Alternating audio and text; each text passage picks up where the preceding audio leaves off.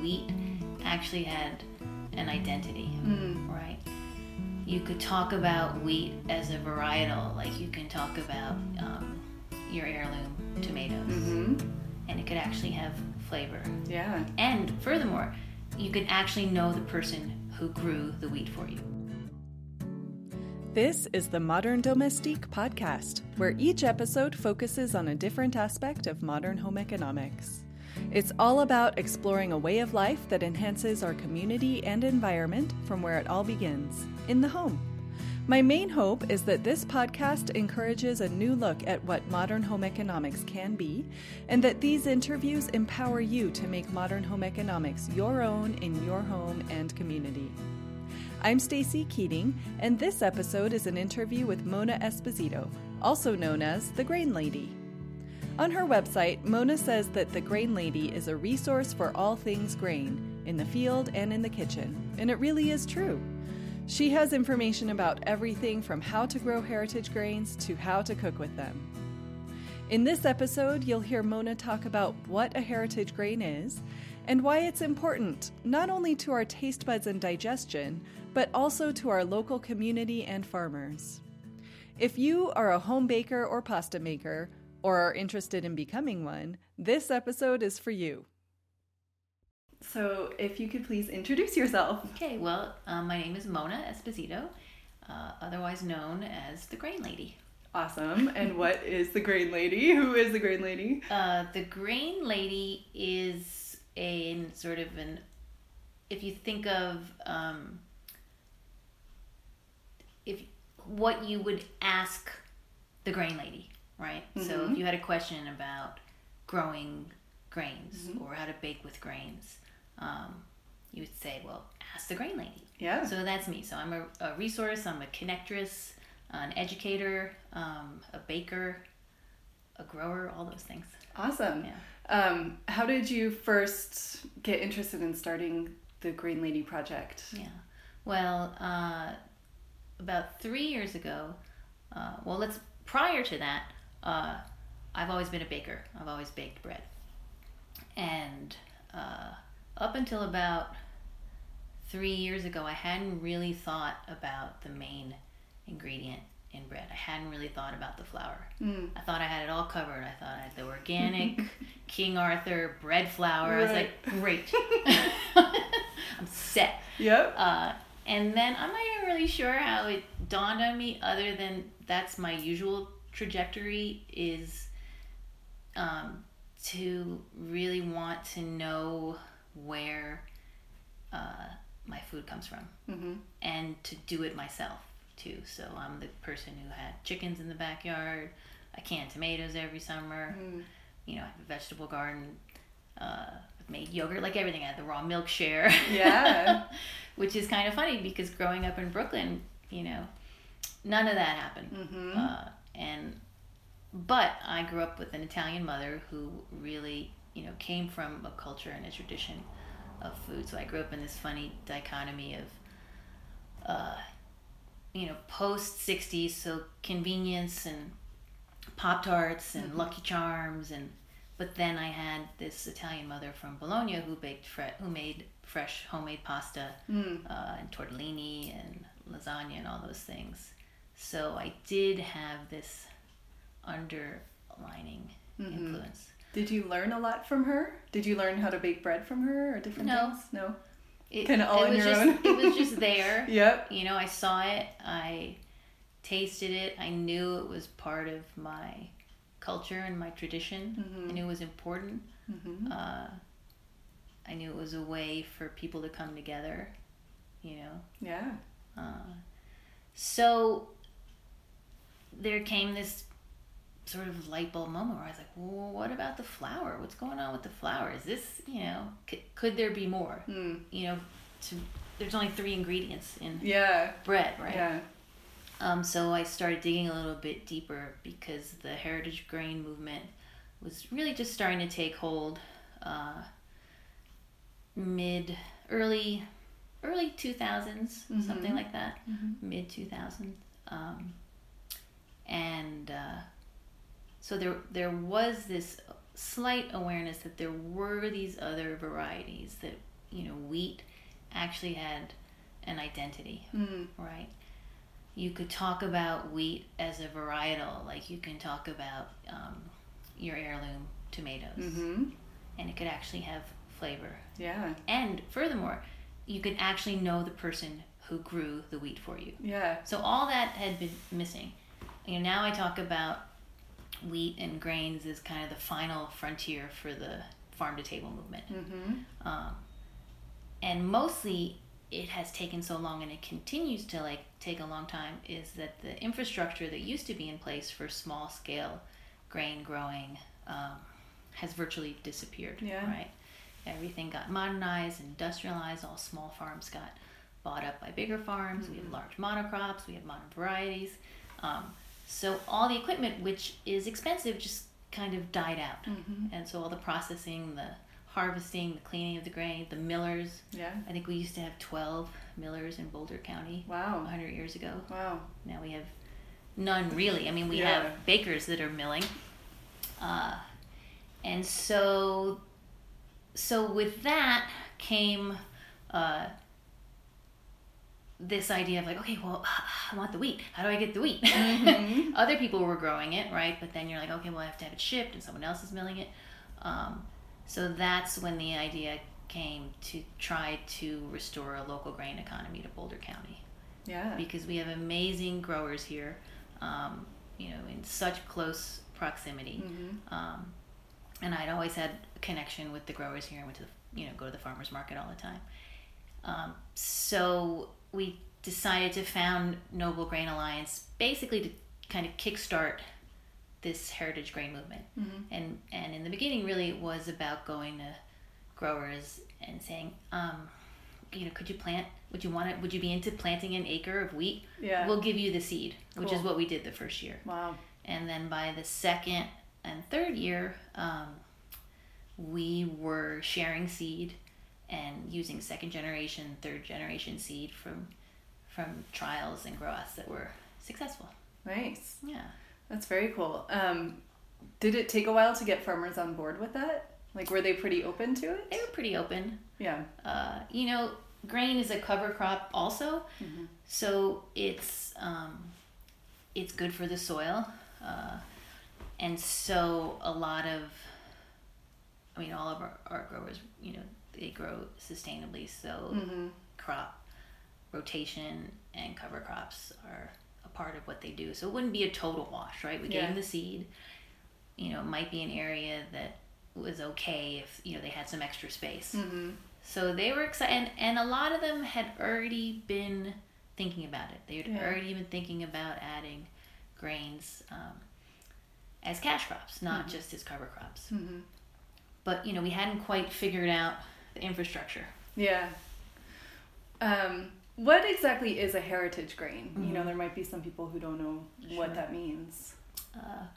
So sometimes you'll hear heritage grain, sometimes you'll hear heirloom grain, sometimes you'll hear ancient grain. So it's anything that's not a modern variety that's been bred for characteristics that are not related to nutrition and flavor. So if you think of the modern movement or industrialization and the modernization of things, really it was about high yield. Yeah. Right. And so today we have these dwarf varieties that are bred. They're bred to be small so that they can have lots and lots of seed heads and seeds on them and not topple over, right? So with increased yield, there's a reduction in nutrition and flavor. So these giant monocrops, they were really focused on something else. Yeah. And they were focused on creating varieties that could withstand the roller mills, which deliver a totally different impact to the grain than stone mills. And that was so that the flour could be more easily refined. Yeah, and is there a different process to harvesting ancient or heritage grains versus the industrialized ones? Well, I mean, you need a combine. And, depending on the scale, you could do it by hand if it was small scale. But that part of the equipment is not the same. You still need that. The ancient varieties need, after the threshing and the seed cleaning, or even before the seed cleaning, the ancient varieties are an extra tough hull. So they're not free threshing. It's not easy to get the seed out from the outer husk. So that's another piece of specialized equipment that's necessary. So I like to I say the word heritage, and I don't know why, but when I think of heirloom, I think of something passed down from generation to generation. So that's really what it is. If you think of seeds and saving seed, you're picking seed. You're selecting, you're saving seed for the qualities you want. It could be disease resistance, it could be drought tolerance, flavor, nutrition. When everything got really standardized, they stopped really doing that. They took it into the laboratory instead of the field, and were breeding for very different characteristics. And then the only other thing that sometimes can be confusing is you can think of ancient heritage heirloom and modern just as a timeline.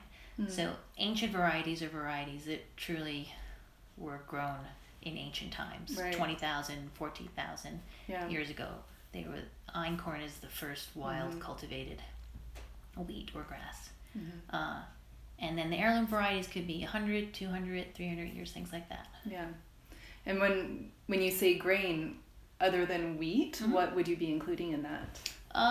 Well, I mean, we all know quinoa, right? That's an ancient variety. Rye, those aren't ancient, but you can find some heritage varieties.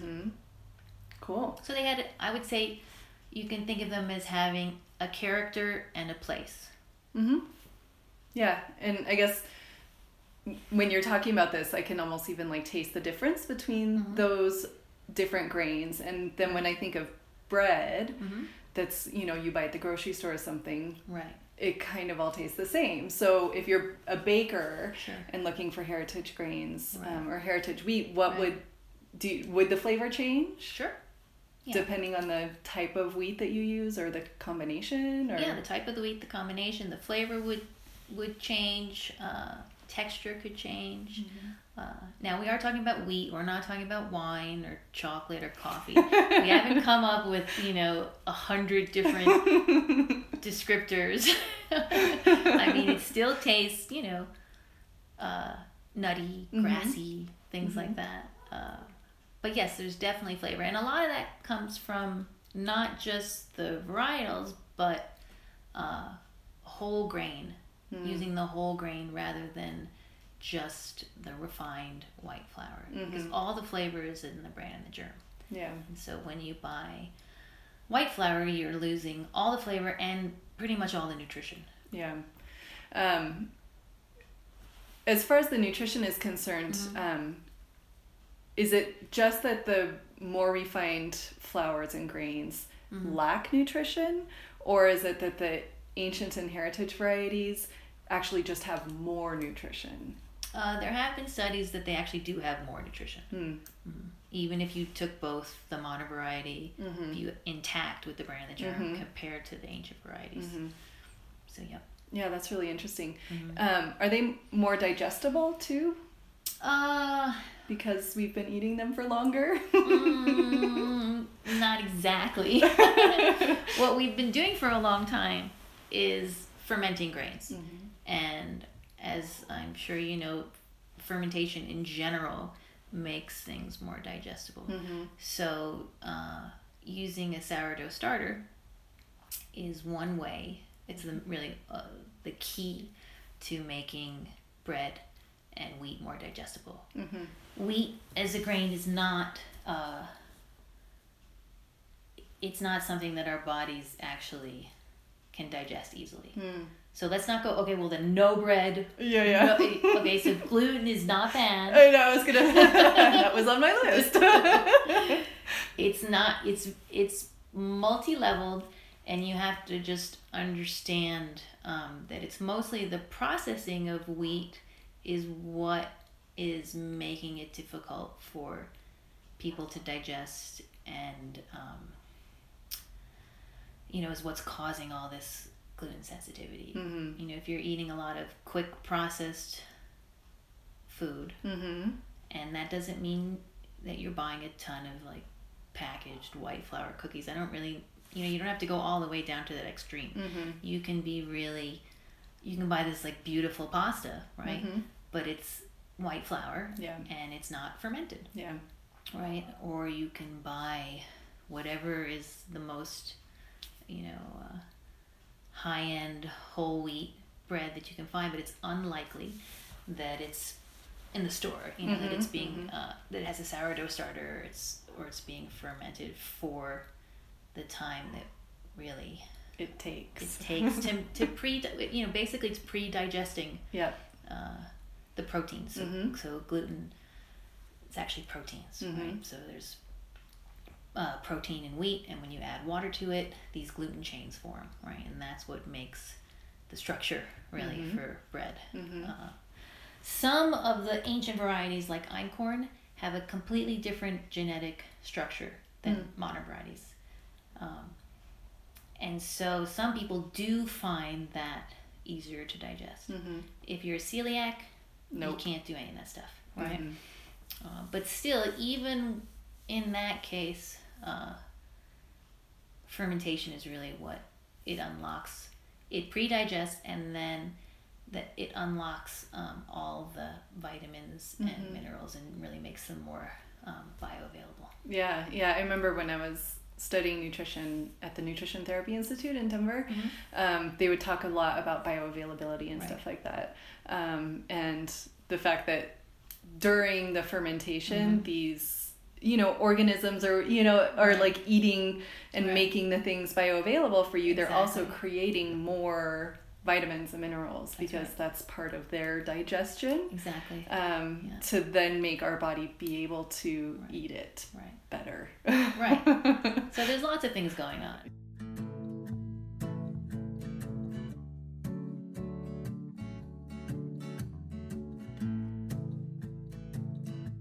Yeah, that's very cool.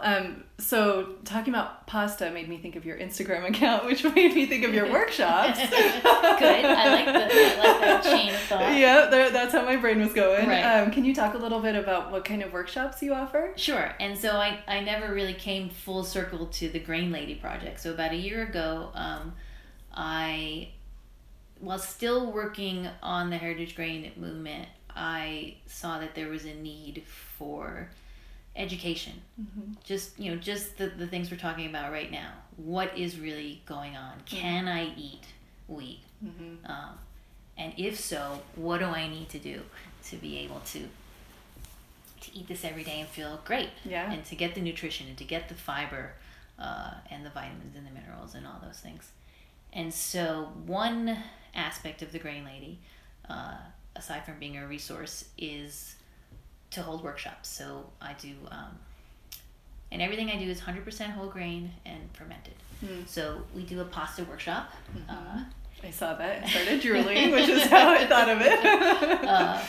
And we do the same thing. We add sourdough starter to pasta dough and let it ferment overnight.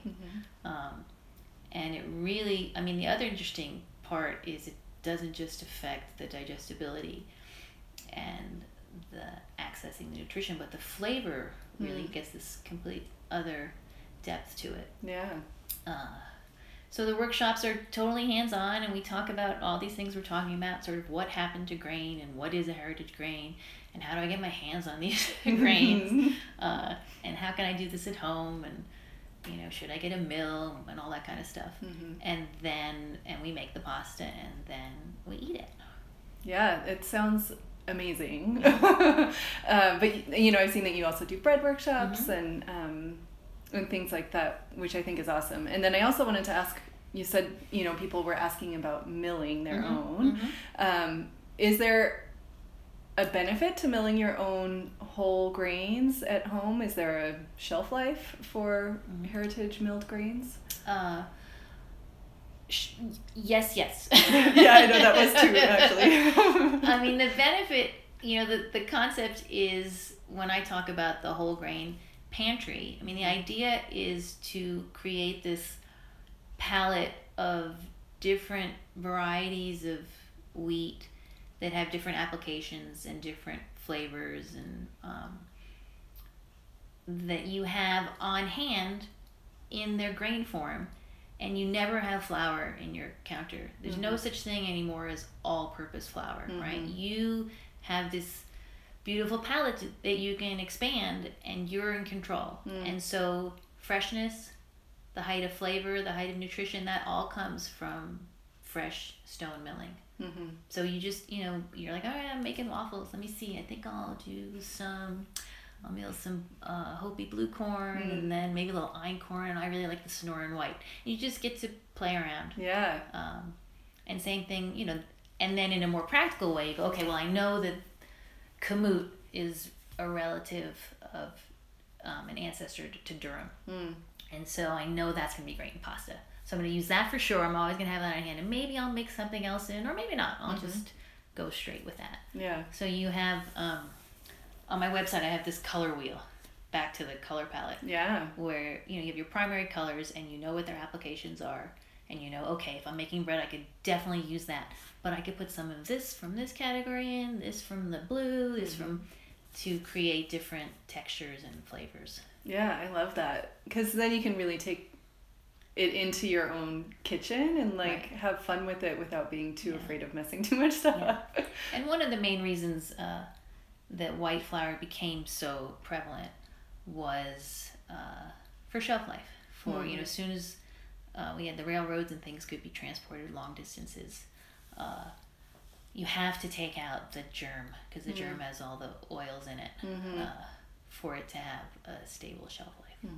So you could certainly buy whole wheat flour, and you could buy heritage whole wheat flour, and you would just have to store it in the refrigerator or the freezer for 3 months or something like that. Yeah. It's not like it's going to go bad tomorrow, right? But this way you just, I have these big containers that have the grain in them, and they're in the basement, so they're not taking up space in my pantry, they're not taking up space in my fridge, and I just mill them fresh. And you can make your own version each week of what you want that week to taste like. Exactly. You can play around, which is really the fun part. Yeah. I think that's awesome. I know that you said that stone grinding is best. I know that there are KitchenAid attachments for grinders and things like that. Would those also do? Yeah, I mean, they're not stone ground, but Mock Mill makes a really affordable stone mill. Okay. And what's the benefit to actually the stone milling? The stone process? Milling is that everything is really intact in a different way. I don't have a great. There is a better answer. Sorry to put you on the spot. I can never remember when you started asking me scientific stuff. I'm like, there is an answer to that. Yes, and it's true. But I can't remember what the exact was. Yeah, I was just curious.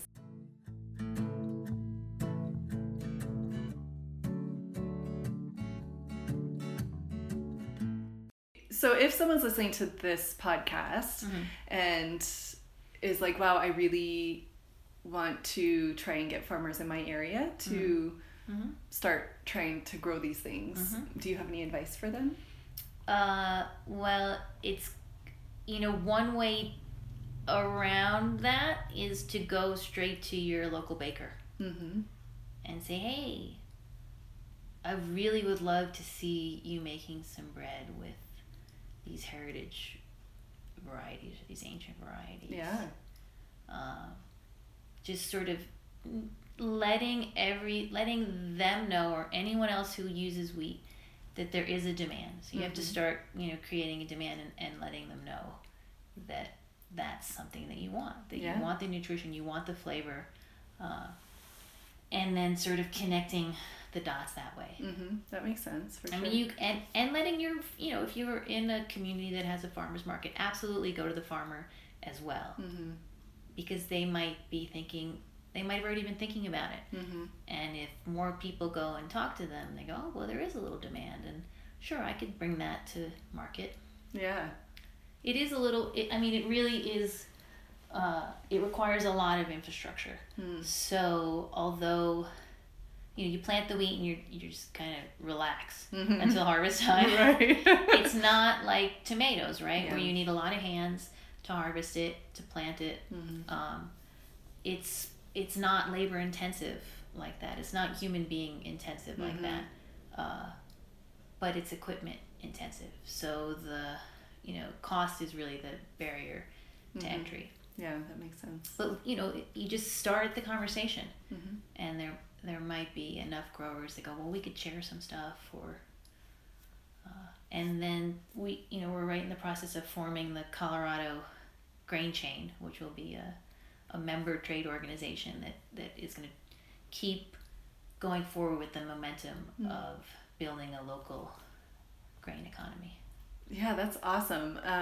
So that would mean for the whole state of Colorado, anyone could totally get involved in that. Exactly. That's awesome. And hopefully it would be a replicable model for other people in other communities. Kansas. And we're not the only ones. Right. Maine has a great program of growing grains, and there's the Maine Grain Alliance, which is supportive of all the efforts.